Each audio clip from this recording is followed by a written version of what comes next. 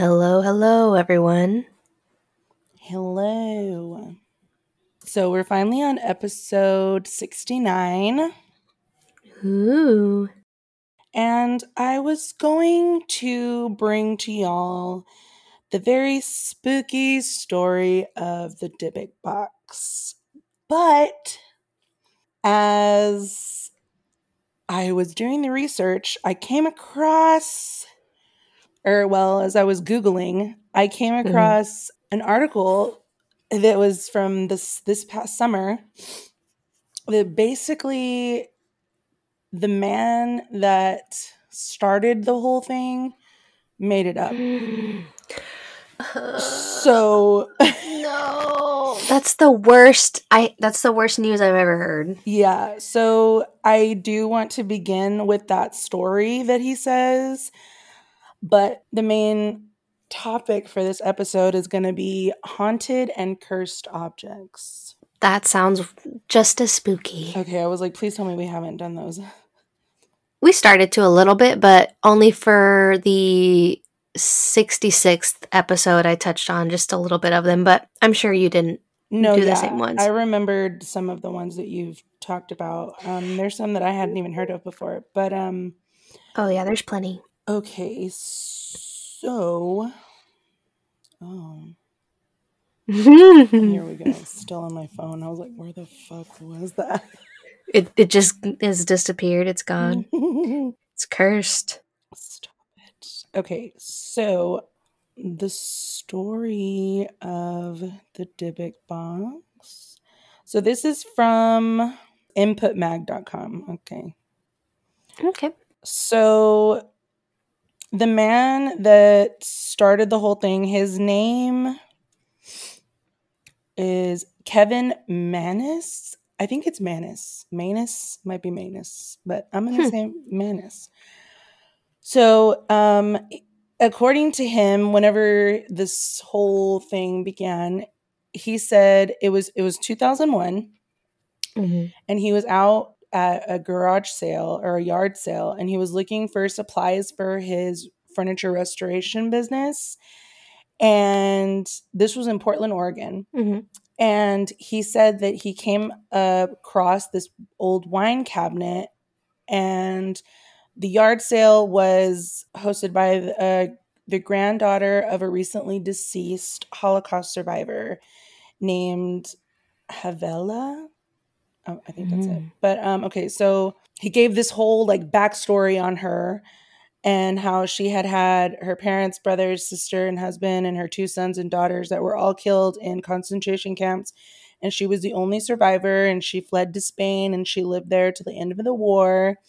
And then she lived to be 103, but before that, she had immigrated to the United States, and the wine cabinet was one of only 3 items she brought with her. So he says that he bought the thing, and the granddaughter said that the grandma had kept it shut and out of reach because there was a Dybbuk, which is in Jewish folklore an evil, restless spirit that possesses the living. That was inside of the cabinet. So she told him not to ever open it. And of course, he said that he didn't listen, and he opened it. And he opens it, and there was 2 U.S. wheat pennies dating to 1925 and 1928, 2 locks of hair, a dried rosebud, a 4-legged candlestick, a golden wine cup, and a granite sculpture inscribed with the Hebrew word shalom. And then the Shema, a prayer considered to be one of the most important in Judaism, was carved on the back of the cabinet. So he decides that he's going to give the box to his mother on Halloween. And they actually, on a show called Paranormal Witness, I think I actually watched that episode. They have his mother on there, and she describes feeling a cold breeze from the box as she opened its doors and then experiencing pure evil coming out. And then she immediately had a stroke. Yes. Okay, so over the course of 2 years, a number of other things started happening, and people were complaining of like odd smells coming from the box. It smelled like cat urine and jasmine. And then him and his siblings kept having the same recurring nightmare of an old woman with sunken eyes. Ugh. And he said, most disturbingly, the brother of a store employee at his store died by suicide shortly after visiting the shop and knocking the cabinet off the shelf. And then a couple years later, the worker himself also took his own life. So he tries to give the box to his then girlfriend, but she was like, fuck that, you take it back. So that's whenever he decided to list it on eBay in 2003, and he gives this lengthy, detailed description, basically saying what I just finished saying. And he dubbed the item Dybbuk box. And then towards the end of the description, he says, help me. Like he wanted someone to just take it off his hands. Right. So he sold the thing to a man named, I guess it doesn't say. Okay, so yeah, it doesn't say who the man was. But eventually it gets to a man named Jason Haxton, and he wrote a book about the box. Him and Kevin were consultants for the movie The Possession, because The Possession is based on that whole story. Yeah. So both of them were used as consultants on the film, and even the people that made the film were like, really weird stuff started happening and like all this weird shit. And then it was like 5 years worth of like, this shit was like a hot commodity. For 5 years after that, around that time, it like the Dybbuk box was like everywhere. Like it was Dybbuk fever. Right. And it made it even crazier because, of course, fucking Zach Beanbag had it on his show. So in 2016, that Jason Haxton sold the box to Zach for a sum neither party is willing to reveal. And so, yeah, he featured it. Oh, he featured both Kevin and Jason on an episode of Ghost Adventures Deadly Possessions, which is also known as Ghost Adventures Artifacts. I don't know why there's two names.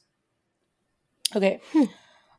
Last year, the now 44-year-old Baggins, Beanbag, opened the box on an episode of Ghost Adventures Quarantine. He supposedly heard it say Kevin, referencing Manus, the first man, and evil, and then he heard a child's voice. The show captured on camera what Baggins and his crew claimed was a figure that manifested inside the box. The highlight of the episode, however, at least from the media standpoint, was security camera footage of Zach and his friend, the musician Post Malone, touching the closed Dybbuk box prior to Baggins opening it.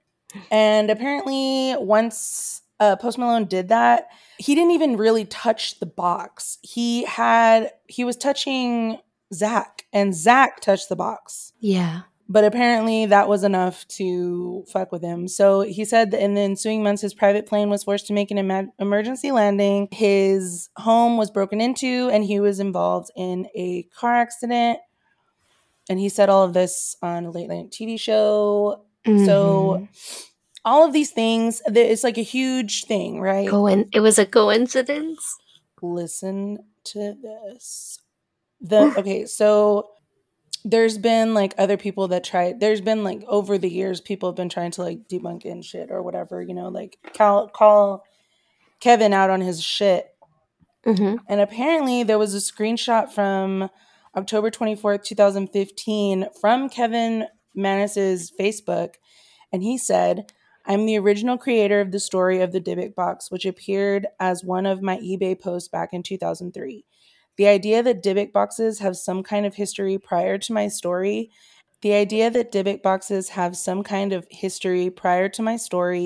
and the idea that a Dybbuk box can contain anything other than a Dybbuk, along with any deviation to the type of contents I created to be found inside of a Dybbuk box, is laughable at best. How about this? If you or anyone else can find any reference to a Dybbuk box anywhere in history prior to my eBay post, I'll pay you $100,000 and tattoo your name on my forehead. So that's not it. That's not all. Okay, so he then apparently he takes that back. Like that, what he said, that wasn't true, and that he just said that shit. Like he just made that up. So then the author of this article went on Reddit and he asked users in various paranormal subreddits about the Dybbuk box, and the responses that he got, one of the responses that he got was, there are only 10 authentic and original Dybbuk boxes created ever. The term Dybbuk box was never used or known prior to 2001.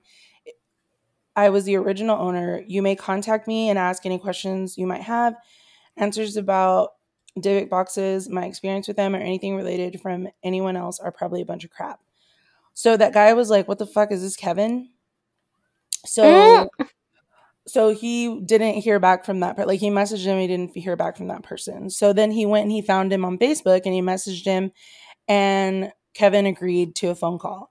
So they talk on the phone, and at first he was saying that it wasn't made up, that oh my gosh, it was okay. So at first he says that there's no such thing as a Dybbuk box in Jewish folklore, and explains to me that the origin and meaning of the Hebrew word Dybbuk, which essentially is a spirit that cleaves onto the soul of another living being, is kind of an oxymoron. He says Dybbuks don't live in boxes, so a Dybbuk box by definition doesn't make any sense. This confuses me. So isn't there a Dybbuk box? So the whole thing was made up, I ask, the whole backstory of it coming from a Holocaust survivor. And then Kevin's like, no, I'm not saying that. And he explains the term Dybbuk box came from the Holocaust survivor who somehow like imprinted this wine cabinet with supernatural powers, and that her granddaughter used the term when he bought it from her in 2001. But as he's telling him that story, he starts stumbling over his words and then quickly changes the subject. So, oh my God. They continue to talk about stuff because they're both Jewish or whatever. And then Kevin agrees to talk to him again at another time, whatever. Well, like an hour later, Kevin sends him a Facebook message and is telling him how great it was to talk and offers any assistance with the article, whatever. And it says he encourages me to ask him difficult questions, to back him into a corner, and even tells me not to be afraid to call him on bullshit if I think there's something he's not telling me. It's as if he's prodding me to get the truth out of him. So it says the next time I talk to Manus, I take him up on his advice. I call him on his bullshit. And that's when he tells me everything he wrote in his 2003 eBay listing is a work of fiction. He said, I'm a creative writer. The Dybbuk box is a story that I created. And the Dybbuk box story has done exactly what I intended it to do when I posted it 20 years ago. Which is what, I asked him, which is to become an interactive horror story in real time, he said. Though Manus did buy the wine cabinet at a yard sale, it was from an attorney, not the granddaughter of a Holocaust survivor. The carving in the back of it is my carving, he said. The stone that was in the box is something that is a signature creation of mine also. Make no mistake, I conceived of the Dybbuk box, the name, the term, the idea, and wrote this creative story around it to post on eBay. And then the guy that wrote the article said, I verified with two of his friends, Kurt Morris and Matthew Christensen, who worked with Manus at a bar called Club Underground in Oregon at the time that he was concocting his story. And the hair in the Dybbuk box is the hair of Matthew Christensen. Oh my gosh, big fat phony. Yeah. So he said, Kurt Morris said, Kevin is one of the most brilliant people that I've ever met. The specific box was Kevin at a low point, needing some money. And in his brilliant mind came up with an incredible story that he knew he could sell. And it became the phenomenon that it is now. Oh, goodness. He says Kevin says that it wasn't money issues that motivated him, but relationship problems with his girlfriend and a host of other bad luck events. He says he channeled all of that negative energy into his tall tale. At the time I created the Dybbuk box, it was during the Day of Atonement. I created the box whilst praying and asking for forgiveness for all of the sins that I had committed that I knew about, and perhaps even more important, the sins I had committed that I didn't know about. But he said not everything was fake. He did give the box to his mother on Halloween. And she did have a stroke. Jeez, he put his sins in that box. That's what gave her the stroke. So then he asked Kevin, like, well, then what the fuck was her interview on Paranormal Witness? And he's like, it was an outstanding bit of motherly support and an Oscar-winning performance. And she recovered from her stroke, but then she ended up dying.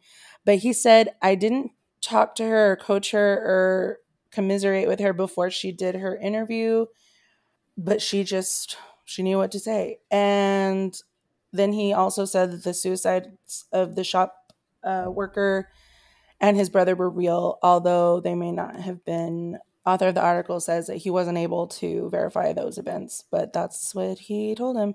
So whenever he does ask Jason Haxton, the guy that wrote the book, about it, like what he thought about Kevin saying this shit now, and he said, okay, so yeah, he was saying that he doesn't know if that's true or not, but that either way, he thinks that Kevin unknowingly like cursed that box himself.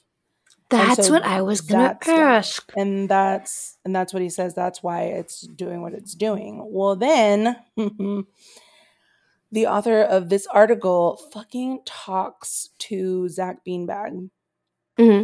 And it says Baggins has been accused in the past of dramatizing, even fabricating paranormal events in his shows. Okay, so then Kevin says that while shooting Ghost Adventures Deadly Possessions, he wasn't given clear instructions as what to expect. And after he got mic'd up, he was told to go take a look at the Dybbuk box. So he's waiting and waiting, and he thinks maybe they've got like some technical issue or something. And so apparently back in Portland, he was supposed to do some spoken word performance featuring some children's poems. And one of the poems was called The Shadow Man. So he decides that he's going to run his lines in a British accent while he's waiting there. And he said, I forgot that I was wired for sound, but like, of course, whatever. So when the show aired, they edited it to make it look like it was part of what was happening with the Dybbuk box. Oh my gosh. Yeah. So I've been fooled. I've been tricked. Yeah. Okay, so it says on Tuesday, I emailed Baggins, it's not Baggins, it's Bagans. Either way. Bagel boy. Beanbag. Okay. I emailed Beanbag, who initially declined to be interviewed for this piece via Haunted Museum representative, to inform him of Manus's confession. This set off a flurry of communications between the two men that I later became privy to. So then Kevin messages the author of the article via Facebook to say that he'd gotten a call from Beanbag. And he said, not good. He writes, not happy, and you won't believe the shit happening now around me. Seriously, like I'm getting bombarded with the curse. He then lists the events that have happened to him in the last week, including his car breaking down, his girlfriend leaving him, his mother dying, and 2 of his friends passing away. I'm not going to get into the rest of the stuff that has occurred over the last 7 days, he said, but it's striking to say the least, and it keeps on coming. So later, the author hears from Zach via email, and he finally, like it was supposed to be him, but he finally says, since owning the Dybbuk box, there have been countless documented experiences people have had with it. Not just from myself, but my museum staff, my fellow crew members, visitors, and most notably Post Malone. Austin. His name's Austin. That's most notably that is Post Malone. That is the fucking funniest thing ever. That's like going into like trying to get into a club and they're like, I know Beyonce, okay? Let me in. Goodness. Okay, so then it says he also claimed that multiple guests have been severely affected in the Dybbuk box room in his museum, and some of them escorted out on a stretcher by EMT personnel. He said, I don't believe this to be the full truth. He cites some of the things that he also tells him, he like reiterates what happened to Kevin in the week before or whatever. And he says, I think there is so much more to the Dybbuk box, and regardless of its origins, it's very much cursed and evil. I'm not surprised that more controversy and conflict keep arising from it. The Dybbuk box has always raised questions and intrigue, and this adds to its narrative. So, oh my God. yeah. Well, I mean, curses got to start somehow. I mean, that's true. And he went on to say the Dybbuk box has been the focus of books, a major motion picture, and TV shows. There is more to this powerful cursed item. Its story is still being told. I'm like, calm down. I can just picture him like trying to write that email, and like Aaron's behind him, and he's like, "Oh, that's good, dude. Yeah, yeah. Aw. But I mean, honestly, if you think about it this way, his success garnered from the story in a way almost reminds me of like when people use magic to like get what they want. Uh-huh. And then they get money and all these riches and stuff, but there's a curse now. Oh, hello? Yeah. It's like the So what if he did? What if he did create a curse, and that's why he's so successful now? He was in complete despair, down on his luck, made this story up, and inadvertently it like created all the success around him. Maybe not because the story was like so great, but maybe because of the curse that he made, or the spell he did, or whatever. Yeah, I mean, I feel like he didn't even need to do a spell. He was praying and going on about his shit. He was basically like, you're supposed to, whenever you are like grounding yourself, you need to have like a clear quartz crystal. Well, instead of that, he had the box in his hand. Right. And he used hair and like religious stuff. Like, that's not something you just mess around with. He could have accidentally conjured something for real. Right. I'm surprised that he's not haunted by a Holocaust survivor right now. That's what I'm saying. He should feel guilty for putting that part in to spice it up. Yeah, he's a piece of shit. But, you know. Jeez Louise. Yeah, every single one of those guys that I was just talking about, except for the person that wrote the article, I just keep getting some douche canoe vibes from him. But Posty. Except for him. He's just an innocent child. He's a grown-ass man. He was all scared. And he just had bad luck. He does get scared. I like watching the episodes that he does, like, ghost hunting shit. He even took, I don't know if you're familiar with H3, the people on YouTube, Ethan Klein and Hila, they went on a little ghost hunting trip with Post Malone, and he takes that shit very seriously. He was the one telling these YouTubers, like, hey, you know, stop laughing, be quiet, let's focus. So I was like, okay, he's actually interested in the paranormal. He's not being like joking around. He believes genuinely. Oh wait, never mind. Zach doesn't laugh. He just gets a little carried away. He just asserts his manhood. Yeah, to fucking ghosts, like really little girl ghosts that are just like, come out here now. They're like, you came into my space, homie. Like, yeah, like what the fuck are you? Why are you yelling? Laughing at him? Yeah, they're all like, what the fuck is this bro doing here? Oh Lord. Okay. So now we begin. Officially? Yes, officially. That was 25 minutes of pure horror, but okay. Fraud.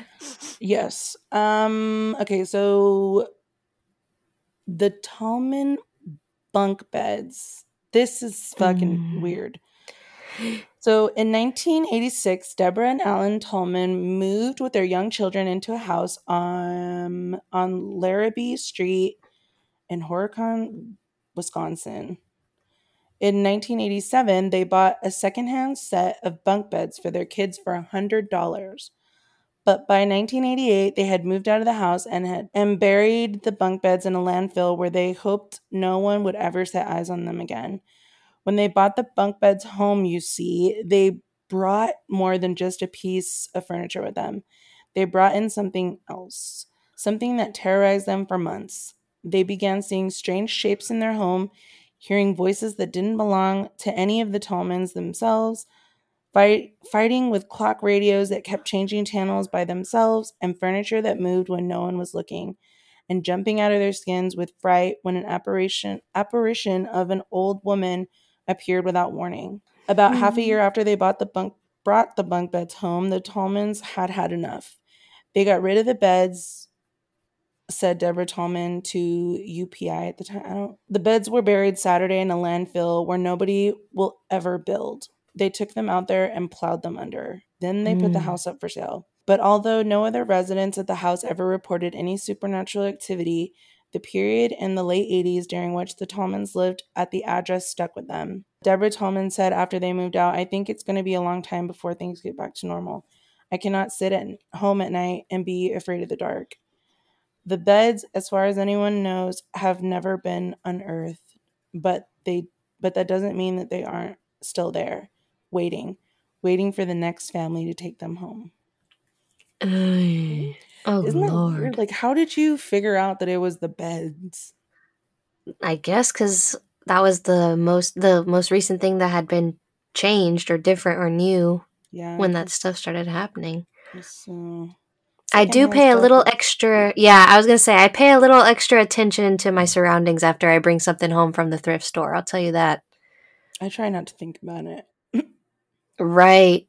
I don't know how to cleanse things yet, but once I figure that out, I'll be doing that probably. Ooh, spooky. The haunted mirror of the Myrtles plantation. Possibly the most well-known of the Myrtles' supposed ghost, Chloe, was reportedly a slave owned by Clark and Sarah Woodruff. According to one story, Clark Woodruff had pressured or forced Chloe into being his mistress. Other versions of the legend have Chloe listening in at keyholes to learn news of Clark Woodruff's business dealings or for other purposes. After being caught either by Clark or Sarah Woodruff, one of her ears was cut off, and she wore a green turban to hide it. Chloe supposedly baked a cake containing extract of boiled and reduced oleander leaves, which are extremely poisonous. The various legends diverge as to why she did this. A housemaid who was getting the favor of the mistress was a suspect, with some saying that she was getting revenge on the Woodruffs, and some saying she was attempting to redeem her position by curing the family of the poisoning. According to the legends, her plan backfired. Only Sarah and her 2 daughters ate the cake, and all died from the poison. Chloe was then supposedly hanged by the other slaves and thrown into the Mississippi River. Why the fuck? Either as punishment or to escape punishment by Clark Woodruff for harboring her. That's sad. I know. The historical record does not support this legend. There is no record of the Woodruffs owning a slave named Chloe or any slaves. The legends usually claim that Sarah and her 2 daughters were poisoned, but Mary Octavia, which was one of the daughters, survived well into adulthood. Finally, Sarah, James, and Cornelia Woodruff were not killed by poisoning, but instead succumbed to yellow fever. Regardless of the factual accuracy of Chloe's story, some believe a woman wearing a green turban haunts the plantation. A mirror located in the house supposedly holds the spirits of Sarah and 2 of her children. According to custom, mirrors are covered after a death, but legend says that after the poisoning of the Woodruffs, this particular mirror was overlooked. The uncovered mirror reportedly trapped the spirits of Sarah and her children, who are occasionally seen or leaving handprints in the mirror. That's fucking creep. Mirrors scare the absolute shit out of me sometimes. Same. They're portals. I mean, what can you do? We've talked about how I have 2 mirrors facing each other in the bathroom, right? Yes. You don't ever see anything? Do you look into one? Look at the other one? I try not to, but sometimes I can't help it. Like when I'm doing my hair and I check the back of my hair to see. Yeah. I try not to look too long because I'm like, if the fucking reflection of me behind me turns around, I'm gonna fucking lose my shit. I'm scared. No, for real. Yes. So fuck all of that. What if you get a mirror from the thrift shop? How do you feel about that? I would never ever do that. I'm scared. Never. Okay, so next is... Ooh, oh no. It's barely 6:30. Why? Okay, so... I'm fucking old. No. Next is Valentino's cursed ring. You didn't do this one, right? I don't think so. Okay. This ring comes with a long series of misfortunes. In 1920, movie star Rudolph Valentino bought a plain silver ring embedded with many precious stones from a jewelry store in San Francisco. He immediately fell in love with the ring and ignored the store owner's warnings that he believed it was haunted. Valentino wore the ring while filming a movie that was a complete failure. After putting away the ring for many years, Valentino took it out for what would be his final movie. He died shortly after, still wearing the ring. So then it was passed along to Paola Negri, one of Valentino's former lovers, who suffered a severe illness but recovered. However, her career after this illness was over, and she passed the ring on to a young singer, Russ Colombo, who died in a shooting accident after. Next, Colombo's friend Joe Casino wore the ring and died in a car accident 1 week later. James Willis attempted to steal the ring but was caught by police and shot. So the list apparently goes on, but at least 3 more people who owned the ring died while it was in their possession. That's fucking creepy. For real. Okay, this next one, the Anguished Man painting. Did you do that one? I think I know that you did did. the Crying Boy. No. Yeah, I did the crying boy and the hands something. Yes. No, I didn't do this one. It had the kid at the Yes. door. Okay, yes. Mm-hmm. Okay, so next is the Anguished Man painting. Sean Robinson received the painting from his grandmother, who claimed a spirit lived within it. Since Sean didn't believe in the paranormal, he brushed off the claims.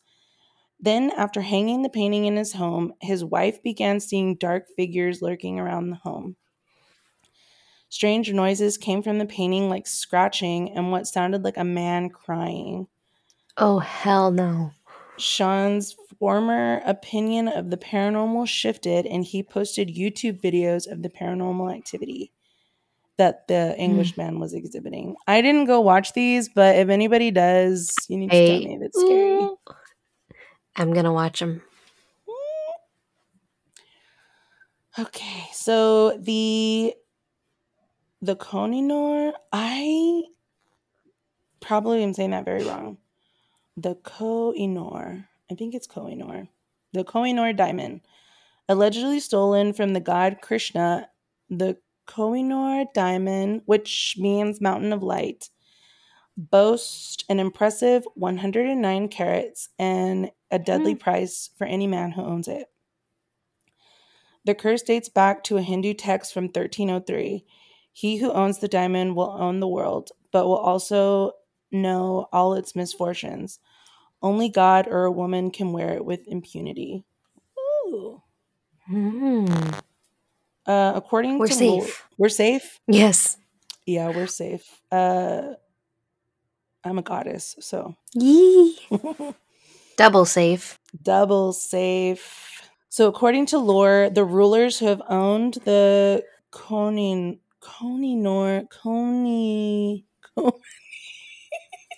Island.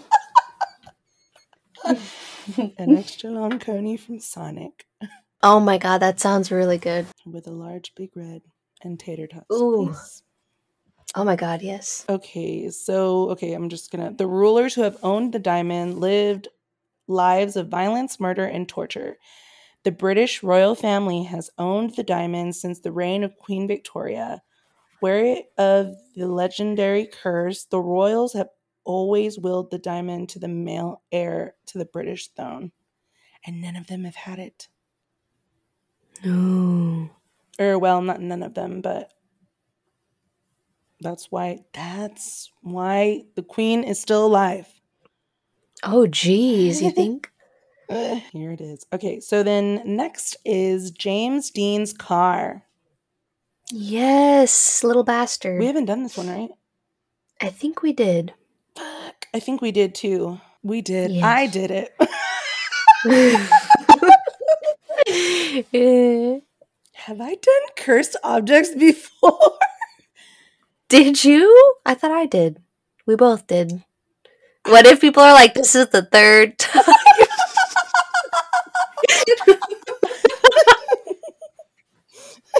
Oh, jeez. Okay, so That's so funny. disregard.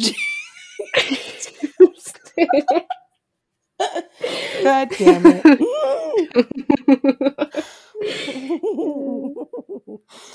Okay, the next one I know that we have not done. Okay, the Bulgarian phone number. Okay. Someone's gonna say you did that one in episode 7. I know, for real, like forever ago. Well, it's a reminder. This is a reminder episode. A refresher. We've been gone for a while, right? Yes, stay uncursed. Okay. Avoid these items. It's just, and I cannot stress this enough. I'm dying. Okay, so the Bulgarian phone number. Okay, there is a Bulgarian phone number. The number is 359-888-888-888, which was in use for 10 years and is now closed. The reason behind deactivating the number lies in the death of the 3 people who used it. All of the owners of this number died shortly after getting the number registered in their name. The first owner died of cancer, while the other 2 were shot down without any solid motives. That's just a weird-ass coincidence, really? I don't know. Is there such thing as coincidences? Don't start with me. Who the fuck says that? There's a bit. I think it's like there was like a TikTok of a guy who was like, "There's no such thing as a coincidence." Yeah, but someone says it in something. God damn it, I don't know. Okay, so the Hope Diamond. Another cursed item that must be kept away from human reach is the Hope Diamond. This FOMO.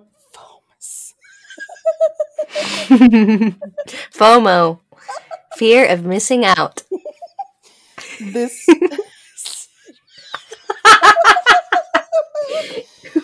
This famous jewel is of an unusually large size with a soothing blue shade, and it's worth $250 million. However, the diamond is believed to be cursed since the 17th century and brings great misfortune and misery to its wearer. Folklore state that a French merchant plucked the gem from one of the eyes of a Hindu idol in 1653, and ever since then, whoever owns this 115-carat blue diamond opens the door for bad luck. I hope that you didn't do this one. The Belcourt Castle chairs. I don't think so, no. Okay. So this former summer cottage in Rhode Island has a ballroom where you will find haunted chairs. Visitors have reported feeling chills racing up and down their spine while standing near the chairs or having felt a strange sensation of energy around them. Others have reportedly been pushed down from the chairs by an unseen force. That's fucking scary. Can you imagine? They're like, get out of my chair. Can you imagine? I'm clueless. You fucking get to this place exhausted from traveling to get there, and then you fucking plop down on this chair, and some fucking ghost is like, get the fuck out of here. Yeah, who do you think you are? You just fall to the ground. Oh, hell. Jesus. Okay. The Screaming Skull. Ooh. So the Burton Agnes Hall in Burton Agnes, England, is home to a creepy paranormal object called the Screaming Skull. The Screaming Skull is believed to be of Catherine Ann Griffith, who died in the same house from injuries she received during an attack by highwaymen in 1620. She asked her sisters to sever her head when she died and keep it in the house. But her sisters were like, fuck all of that, and they buried her body, head, and all.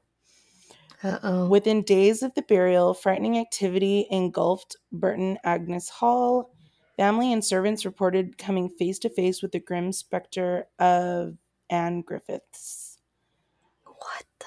The ghost appeared bloodied and battered, relentlessly haunting the house and terrifying any unlucky enough to cross her path.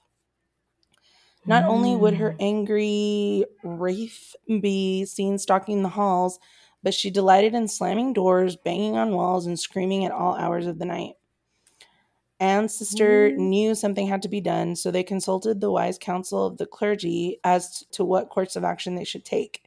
And they said to listen to their tale of supernatural... They said that the only solution they should do is do what the fuck she said to do. Like, put her head back in there. I wonder why. So, they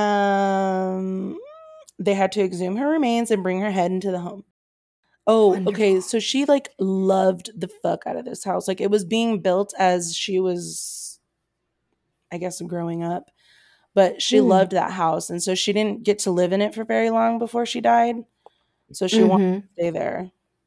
And apparently... Just her head? Yeah, apparently Damn. just her head. I don't know. So... Dramatic. So yeah, they brought her head into the home. The sisters were desperate to rid themselves of Anne's ghost and did what the clergy told them to do. Almost immediately, the activity ceased. The ghost of their younger sister was appeased and vanished, but only for a time. Oh. Over the years, there have been a number of attempts to rid the house of the grotesque relic. Among them, the skull has been thrown away or buried in the garden, and each time the frightening apparition of Anne appears in her bloodied gown, once again screaming that her skull be returned to where it belongs immediately. Oh my gosh. The skull is said to still remain in the house, hidden away somewhere from those who would seek to unsettle it. Knowing full well if the skull should ever be disturbed, they would incur the wrath of Anne Griffiths. That's creepy. Yeah. Okay. I would say just like taxidermy me or something, but not just take my head. Dang. Yeah. Wouldn't that be crazy if you could like be taxidermied and you're just like sitting in your favorite chair or something? That's creepy as fuck. Forever and ever and always. Like a wax figure. Ooh, scary. You could just tell people it's wax so that they leave it alone. Until someone accidentally like breaks your hand off or something. They're like, it's real. Ooh, just like in the movie House of Wax. House of Wax. Ooh. The conjure chest. Hold on, I gotta burp. Okay, there it is. Okay. You had to conjure that one. Rise up when I have heartburn. Oh, there comes another one. That's me. I have to conjure it up with some Tums. Okay, so the conjure chest. More than 150 years ago, on a large plantation near Frankfurt in... Oh my god, that's what I call Franklin!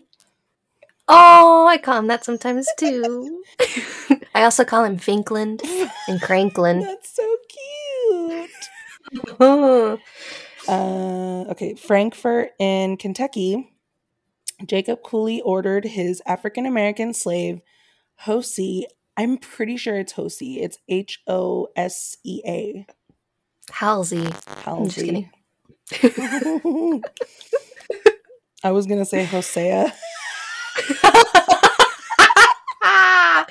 Hosanna in the highest. That's what I thought. My mom loves that song.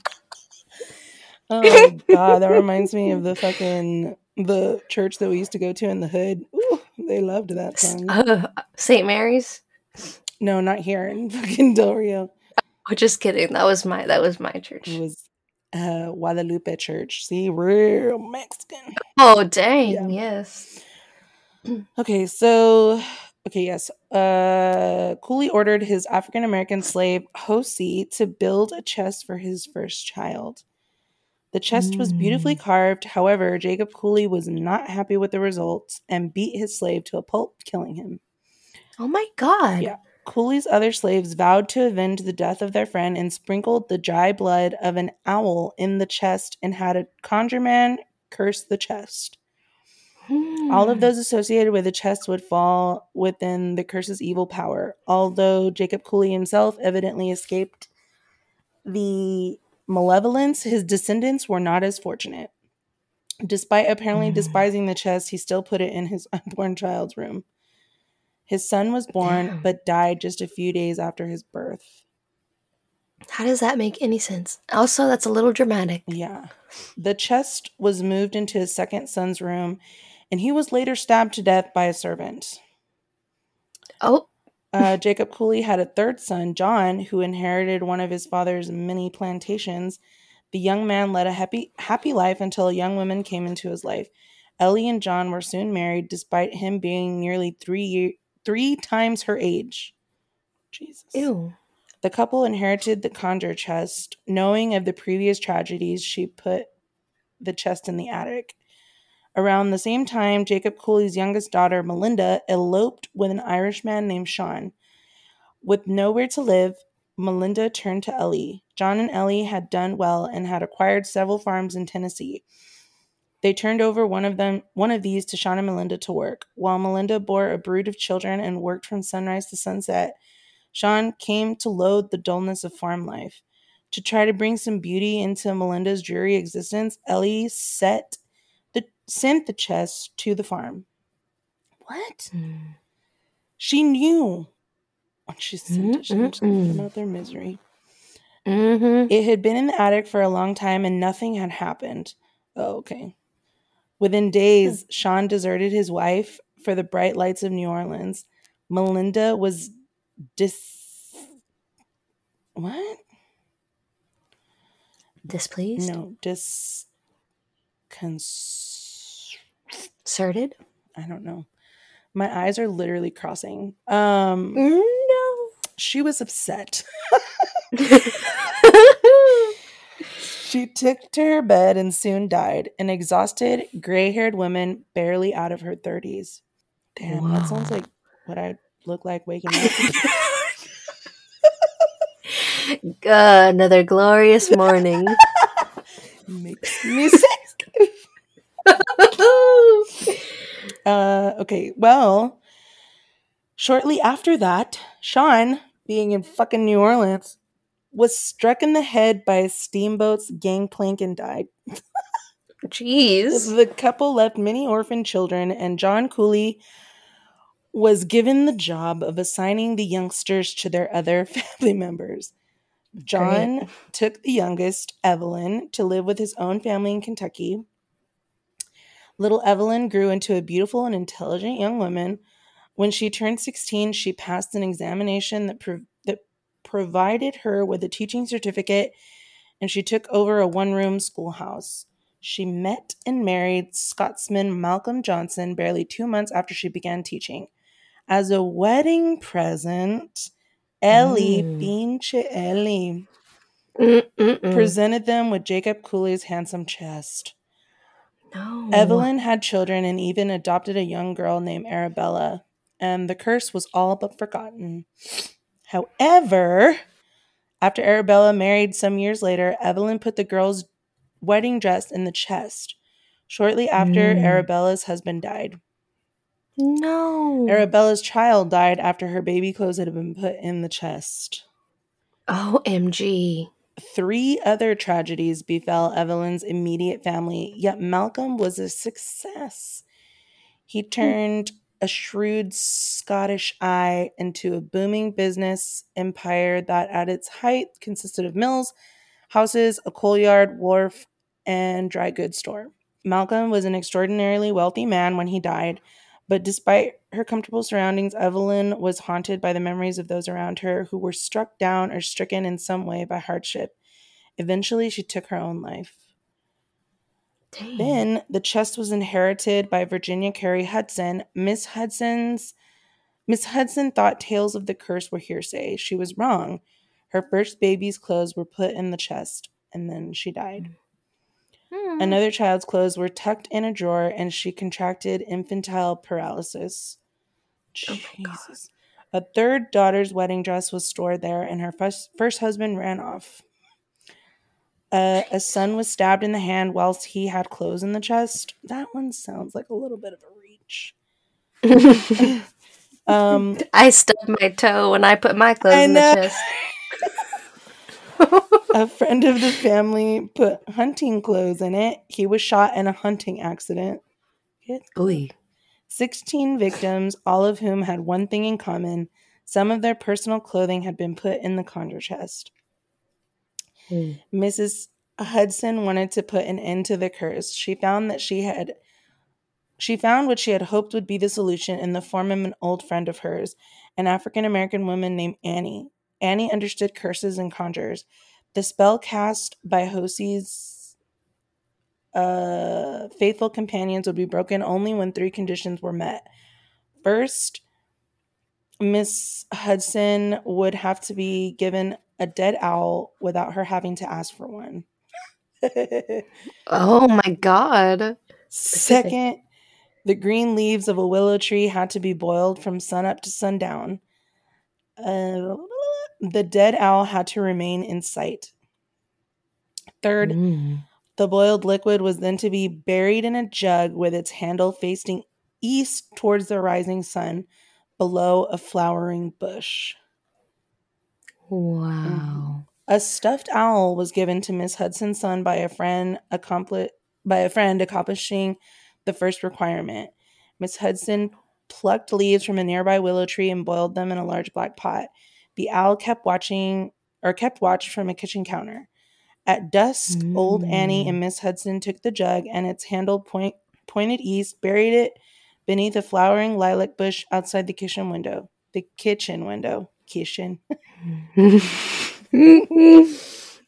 Annie said they would only know if the curse had been broken if one of them died before the first full day of fall. I'd be like, bitch, you should have told me that before we did all this shit. For real, why bother now? So then Annie died in early September the 17th, the last known victim. No. And that's sad. Yeah, for real. The final private owner of the conjure chest was Miss Hudson's daughter, Virginia C. Main. Miss Main donated it to the Kentucky History Museum in 1976. Supposedly, the curse has been removed, but tucked safely in the top chest drawer is an envelope containing owl feathers. The museum isn't taking any chances. Hell no. Spooky. Okay, I got just a couple more. Okay, the cursing stone.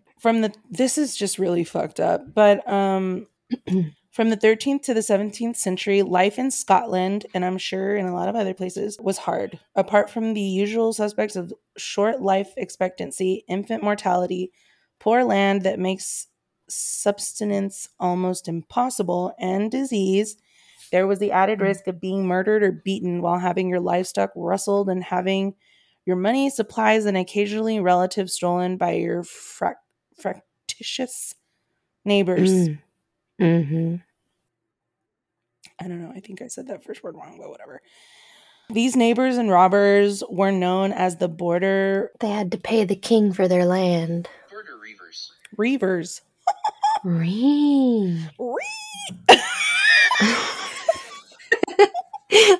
like a little swine.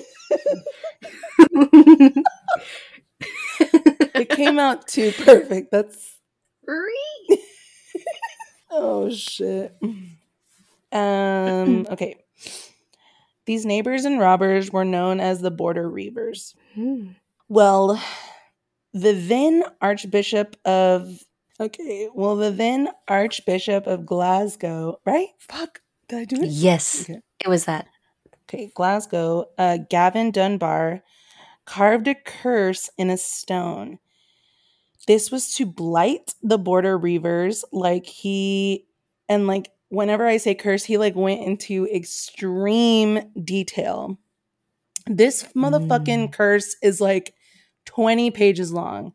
But I do want to say the first verse just so y'all can get an idea of how fucked this dude was. Okay, so he says, I curse their head and all the hairs of their head.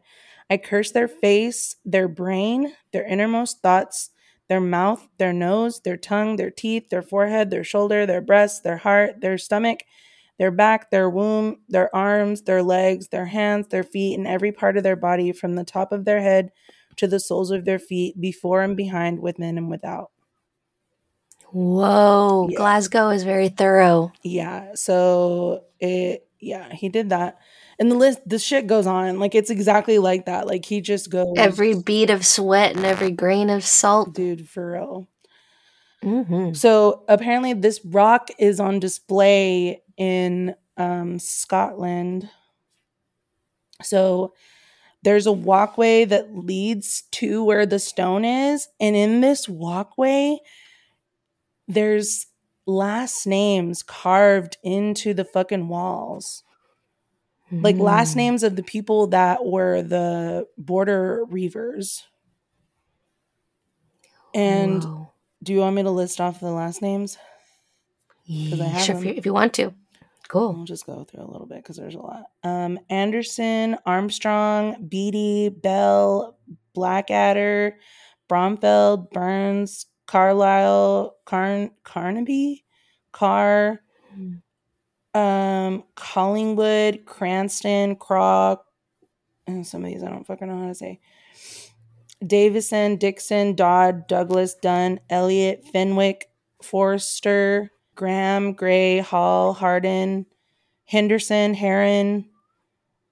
Dang.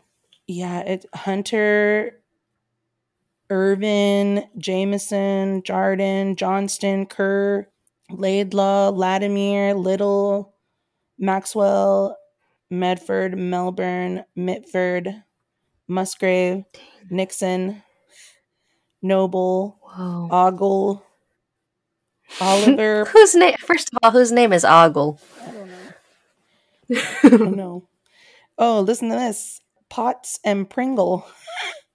And Oh. fucking Radcliffe. Uh-oh. Reed. We're in trouble now. Reed, Ridley, Robson, Rutledge, Rutherford, Scott, Simpson, Stapleton, Story, Taylor, Tate, Thompson, Thomas, Trotter, Turnbill, Turner, Wake, Wilkinson, Wilson, Witherington, Yarrow, and Young. Dang. There's more that I couldn't fucking pronounce on a whim. But yeah, dude, all of these fucking last names are carved into the walkway leading to the curse. I hope my boys Bryan Cranston and Stuart Little are good.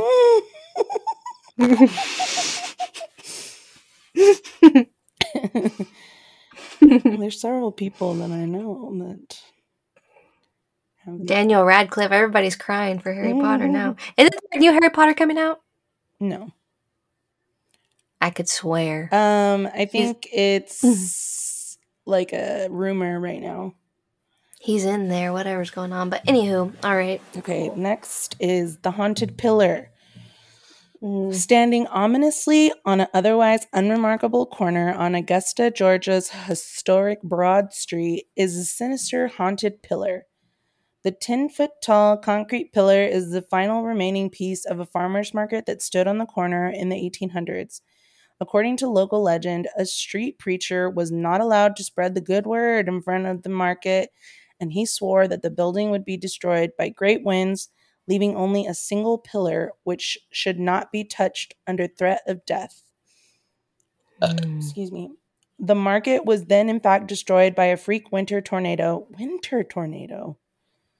Which left nothing but this. I'm wondering if that's a blizzard.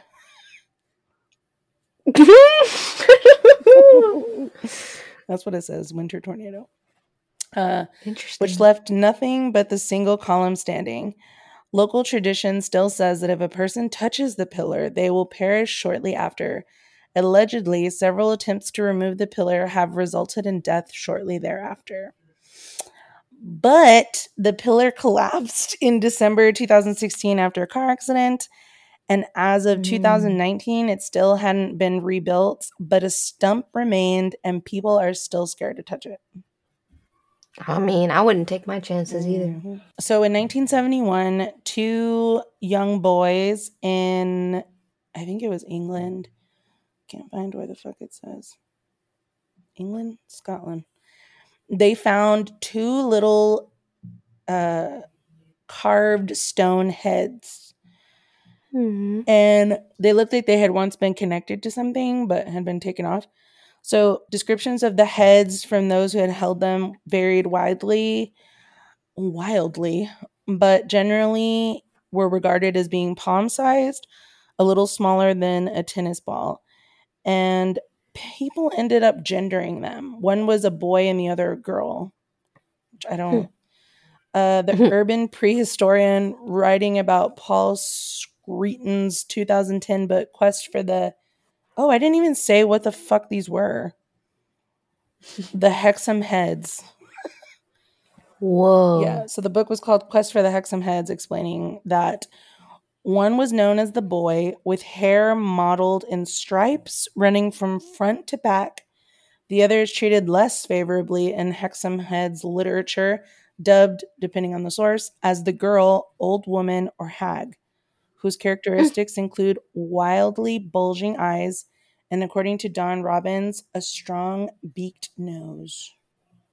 Jeez. So the discovery hit the fucking newspapers, and all these specialists in prehistory and archaeologists and people, they were fucking looking at all this shit. They were trying to date them and do all of that shit. But so before that though, once they were in the house, once the kids had brought them in the house, the heads were weird shit started happening.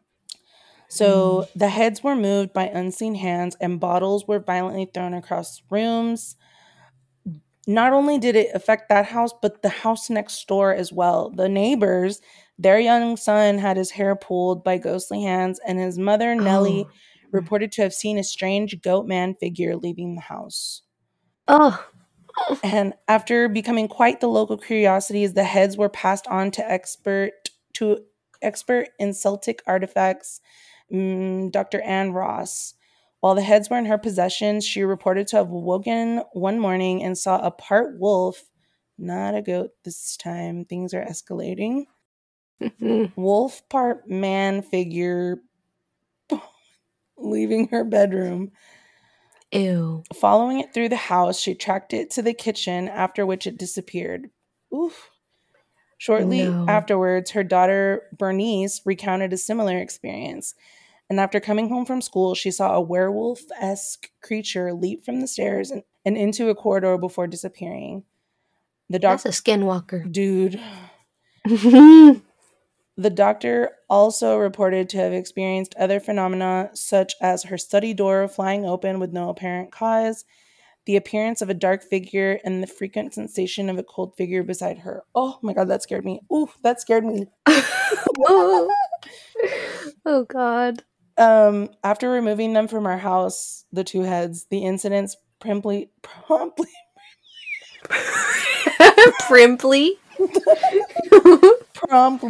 Pimply. Ew. After being passed from expert to expert, the heads fell into the hands of Southampton University and then into I don't know what that is. I don't think they meant to say that. Okay, so they moved on to somebody else in 1978 and were promptly lost thereafter. The exact location and guardian of the heads today is unknown. Whoa. Now, the next is the Prague astronomical clock. Whoa. Yes. Set in the 15th century, when the clock is said to have been created by the great clockmaker, it says Nicholas, but I don't know if it's pronounced Nicholas and it's just spelled this way. So maybe I should, I don't know. What should I do? What should I do? What should I do? He should remain unnamed. Okay. Okay, well. Maybe it is Nicholas. Maybe that used to be, maybe that's what Mickey is Nicholas. Short for. Mickey! We're going to call him Mickey. There you go. Okay. So, okay, such was the reputation of his craftsmanship that Mickey was approached by many a foreign nation, each wishing to have its own town square topped with a marvelous astronomical clock. Mickey refused to show the plans of his masterpiece to anyone, but word got back to the Prague counselors, and overcome with fear that Mickey might build a bigger, better, and more beautiful clock for another nation, the counselors had the brilliant clockmaker blinded with a fucking hot poker, Oh God. ensuring that their clock would never be topped. Jeez. Driven mad, the clockmaker... Your clock will never again tick tock. Oh, stop it. It becomes a poem. Tick tock. I'm gonna start singing fucking... The original Kesha song. Yes. Tick... What the fuck did she say? Tick tock. Tick tock on the clock. The party don't stop. Some shit. Okay. I'm pretty sure I danced to that at one time. I cringily enough wanted that to be my intro song whenever I walked into the my Quince when she says that. the party don't start till I walk in. Yeah, exactly. I'm so glad I didn't. You know what? That's Instead, cute. we just the one cringe thing that happened was I picked All the Right Moves by One Republic for my Are you fucking performance serious right now? I swear, I guess that technically counts as an emo It does. Mexican. I mean, all the Mexicans that were at my thing were like, what the hell is this? Yeah, they're not used to it. Anywho, don't worry, I made it up with the merengue version of Walk It Out. Oh my God. After that. I wish I could have gone to see that live. Oh, that would have been amazing. Okay, driven mad, the clockmaker took the ultimate revenge, throwing himself into his extraordinary work of art, gumming up the clock's gears and ending his own life in one stroke. Oh, he literally threw himself in there. Oh. The cogs like broke him into pieces. Yeah. In doing so, he cursed the clock. All who tried to fix it would either go insane or die.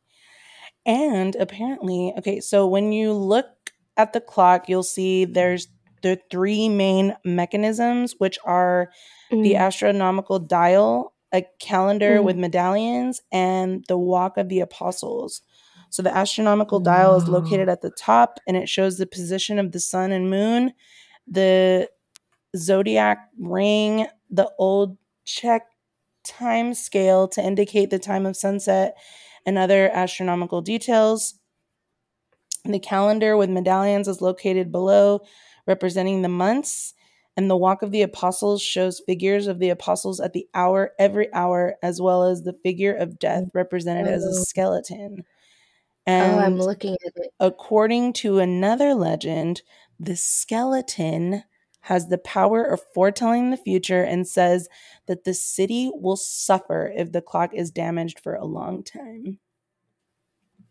Oh my gosh. Whoa. Mm-hmm. That's really intense. Yep. Spooky.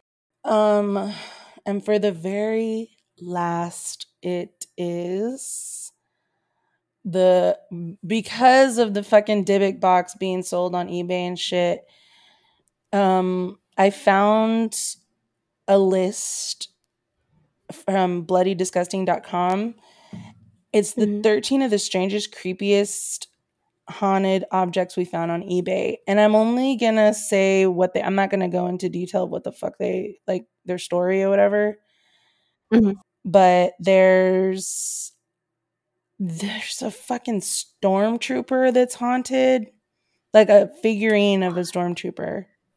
Whoa. There's a fucking ritual goblet. Like, I don't... Ew. There is two dolls that are titled Jack and Jill, but they're in like wedding attire. And they're supposed to be like possessed. Ew. And there's asylum knobs, like knobs that were indoors at the hospital. Yeah. I believe that. Yep. Creepy. Yeah.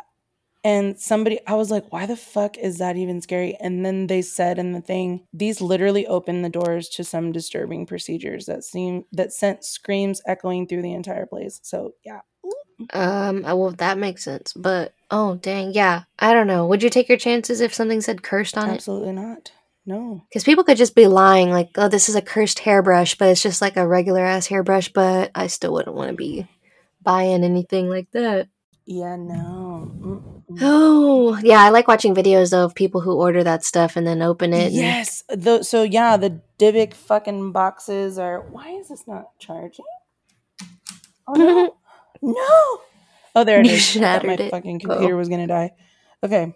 No. And then there's a fucking one of those porcelain clowns that I've spoke about before. There's a fucking a nun doll, but it's like an actual nun, not the scary one.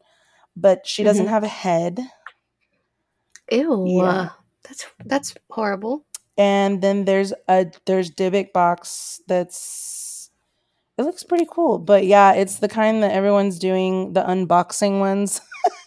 Yeah. Mm-hmm. And it's like sealed with wax and shit. Yeah, there's that. Yeah. And then there's a voodoo doll that actually looks really scary because it's like a big one. Oh. Yeah. And then a haunted doll in a box. And it's just a picture of the box. And there's a warning that says, warning, do not break inner seal for any reason. If you let the spirit of the doll escape, strange things will happen. And it's in fucking Comic Sans, so great.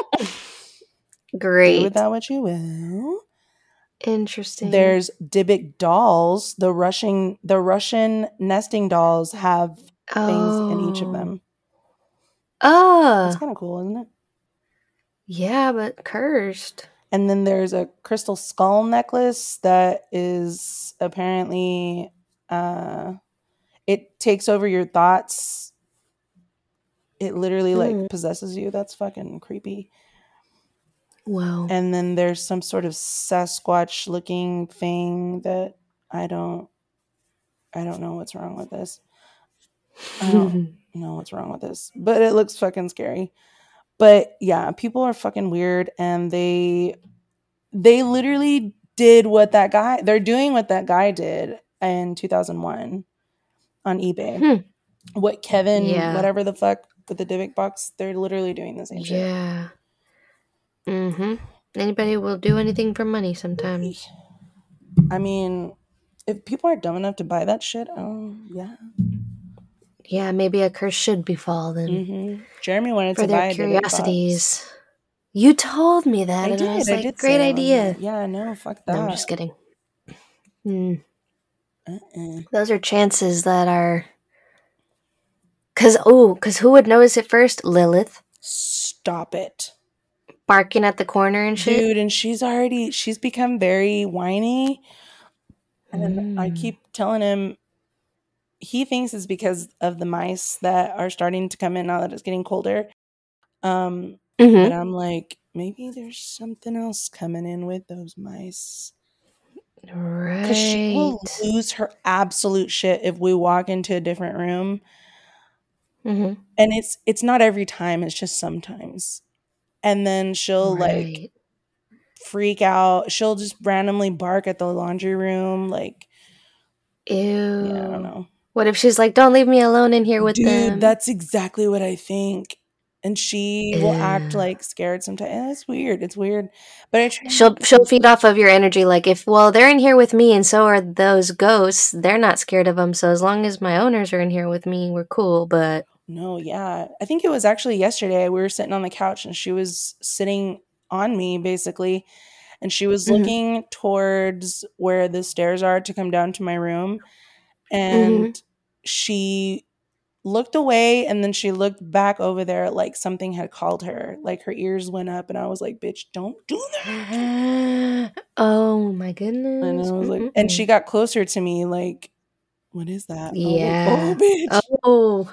Oh God, yeah. Dogs know. They know something. Except for Sassy. She fucking could sleep through a fucking tornado. She's like, Yeah. A winter tornado. She's like, I'm retired. She's like, you're up, kid. It's your turn. Earn your keep. Yeah, for real.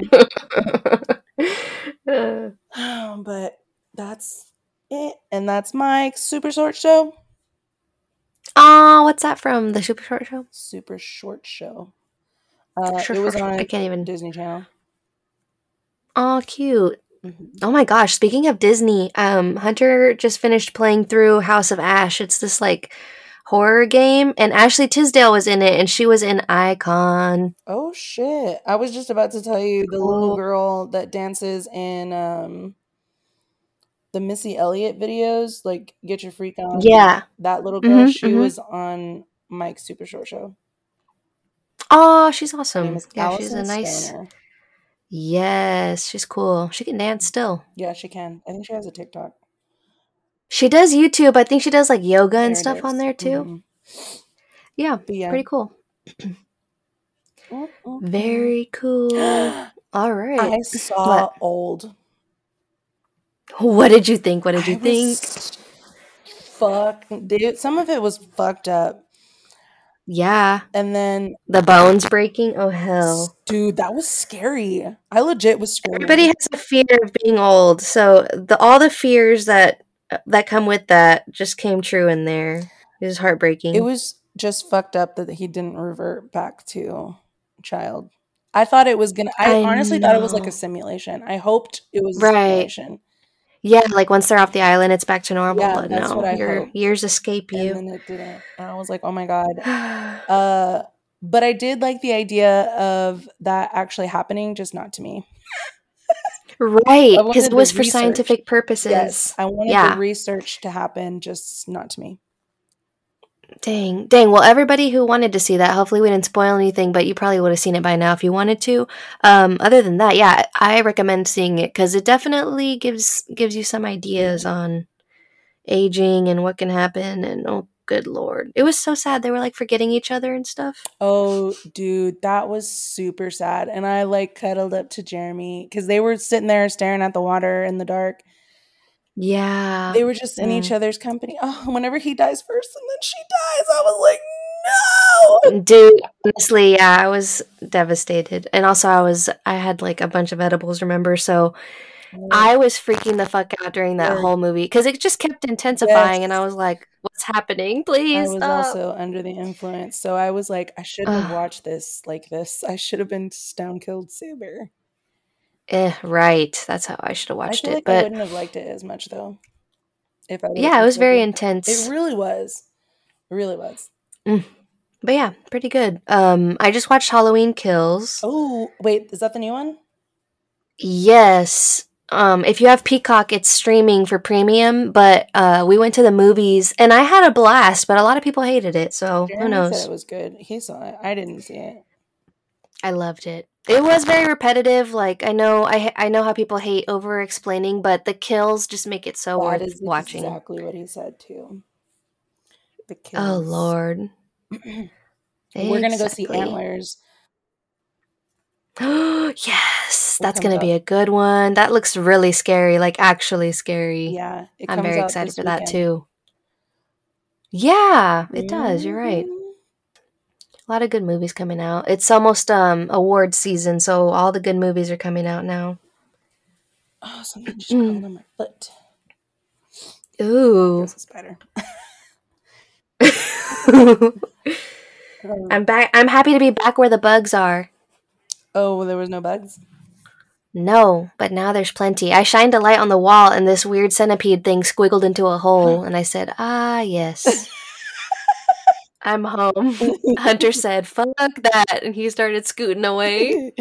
It was literally like a horror movie whenever they're in a cave and they shine the light on something and you barely catch a glimpse of it.